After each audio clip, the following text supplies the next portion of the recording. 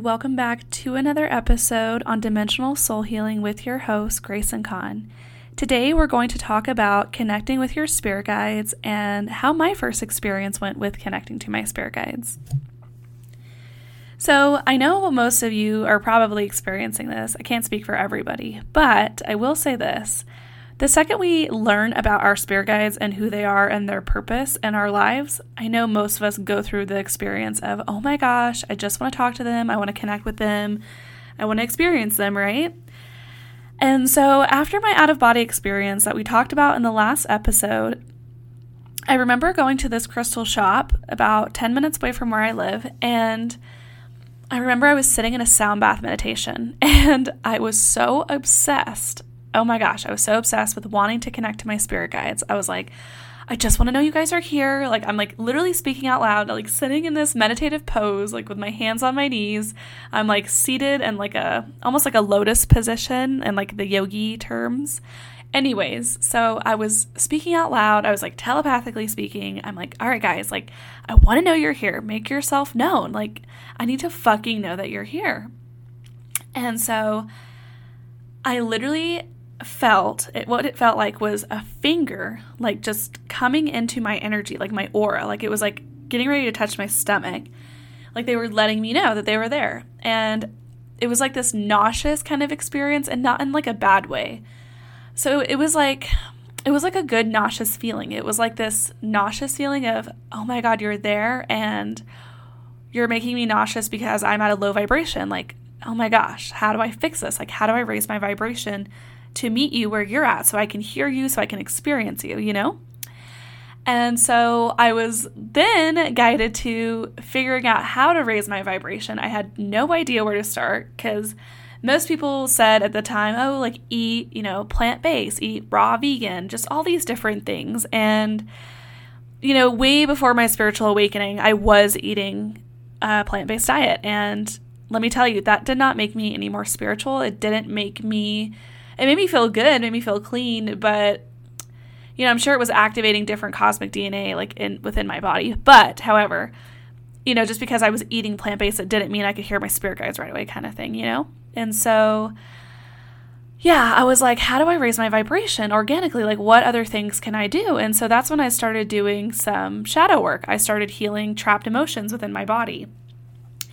And I will never forget this. I went home one day and I started journaling from this crystal shop. I can't even remember what I was writing about, but I had my little journal in front of me and I heard one of my Indian spirit guides. This is such a trip. He started talking into my left ear and he said my name 3 times and it was like, Grayson, Grayson, Grayson. And I was like, what? Am I fucking crazy? Am I tripping right now? Like, what? What just happened? Like, it was so crazy. And at the time, it startled me because I was in my room alone. Like, my partner was out of the house for the day. I'm pretty sure my mom was asleep. Of course, it happens when nobody's around you. And I was like, did I just fucking hear a spirit guide? Like, what was that? And so I sat there for about 20 minutes just kind of integrating that whole experience. And I was like, oh my God, I just heard my spirit guide for the first time. And it's funny because after he said my name 3 times, I paused for I want to say a couple of minutes. And then I said, what? What do you want? Like, what is it? And I could never figure out why he was freaking out. And so I realized this about, I want to say a year later, I figured out why he was screaming at me. It was because I was not in alignment with going to that crystal shop anymore. Like they were basically warning me like, hey, this place is teaching you what not to do within spirituality and it's time for you to move on. And now you can take what you've learned here and, not be repeating what you have experienced here kind of thing. And so I was super grateful for that experience. And another experience that I had, now this dude wasn't a spirit guide, but he is, I want to say he's like part of my spirit team, somebody supporting me on the other side. And one day I was sitting in my living room at my house. My mom was sitting in her bedroom. Oh, no. I was sitting in her bedroom. I was talking to her. And I remember I saw like a flash, like a face or some kind of color on her closet door. I said, Mom, there's somebody that just popped up on your closet door. She goes, oh, who is it? I said, I think it's your dad. And then literally seconds later, we hear a knock at our front door.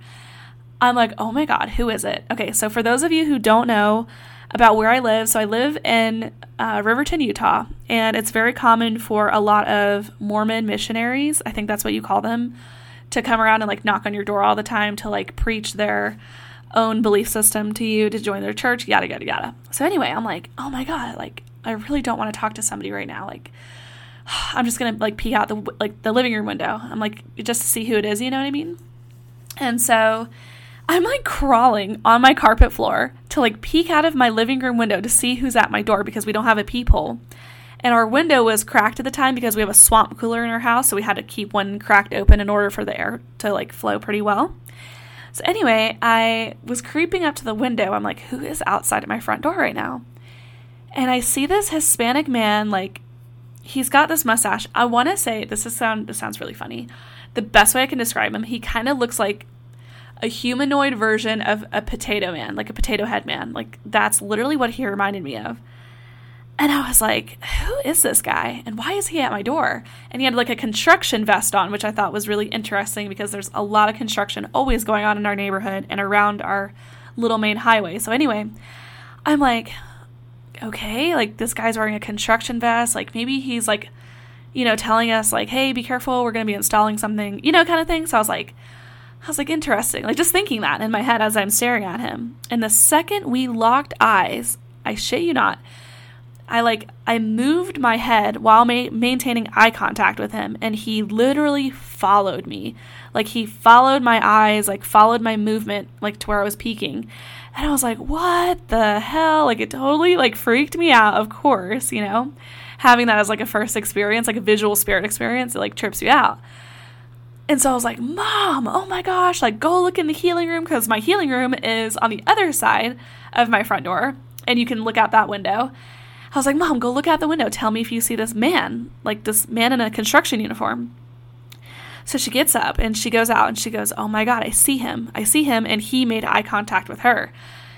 And so anyway, I literally got to channel that experience. And basically it was just to show me that I was going on the right track, and that, you know, what I'm seeing visually, like in the non-physical, is accurate, and my mom is there to validate me. So I'm not like making myself feel crazy, like, oh my God, did I really see that? Like, I'm not questioning myself. So anyway, that allowed me to trust myself, and it allowed me to trust more of the non-physical visual experiences that I have had since then. And so anyway, if you are looking to connect to your own spirit guides and you're trying to figure out what's the key to connecting with them, to hearing them, to experiencing them, obviously raise your vibration, do some inner work, heal some past life trauma, heal trapped emotions in the body, you know, releasing all of that old energy, old habits, old dysfunctional, you know, family bullshit that you absorbed. All of that stuff acts as heavy weights to your energy system. And the second that you start healing and releasing those kinds of things is the second that you're going to start having higher experiences, because they're more, you know, higher vibrational. And the lower vibrational things that sit in your energy at the current moment are weighing you down. And so in order to have a really cool experience with your spirit guides, you need to raise your vibration to meet them at their vibration. Because, you know, our spirit guides are not going to lower their vibration to something super low, right? Like, you wouldn't want to do that, like, on the other side if you were guiding somebody, you know what I mean? Like, oh, let me just, like, lower myself to 50 hertz to fear. Like, fuck no, you know what I mean? Because then you're going to start having non-physical experiences where you just perceive what fear looks like in that vibrational realm in the non-physical. And so anyway, that's a whole different tangent that I can get into. But that is what I recommend. There is a really good book out there. It's called How to Do the Work, and it's by Dr. Nicole LePera. She's amazing. That's a really great beginner kind of area to start exploring inner work. I'm also creating some new courses on sexual trauma healing and financial wound healing. So that is dedicated to helping you heal your erotic self so that you can actually have a healthy relationship with yourself, with your sex life, with pleasure, and also to heal your abundance blocks and your financial blocks with the financial wound healing course. So I have a lot of cool downloads for that. Those are getting released in August, and I'm super excited to share that with you guys. So keep an eye out for those amazing gems. But yeah, so I think I'm just going to call it good there, and I cannot wait to talk about our next episode, which is going to be about how I started my spiritual practice. So that We're going to talk about how I clear energy and how I shield myself, just all the things. And I'm going to teach you guys how you can start clearing your energy, how you can start your own spiritual practice, and start gravitating towards things that resonate with you. So thank you so much for joining me on this episode, and I'll see you guys next time.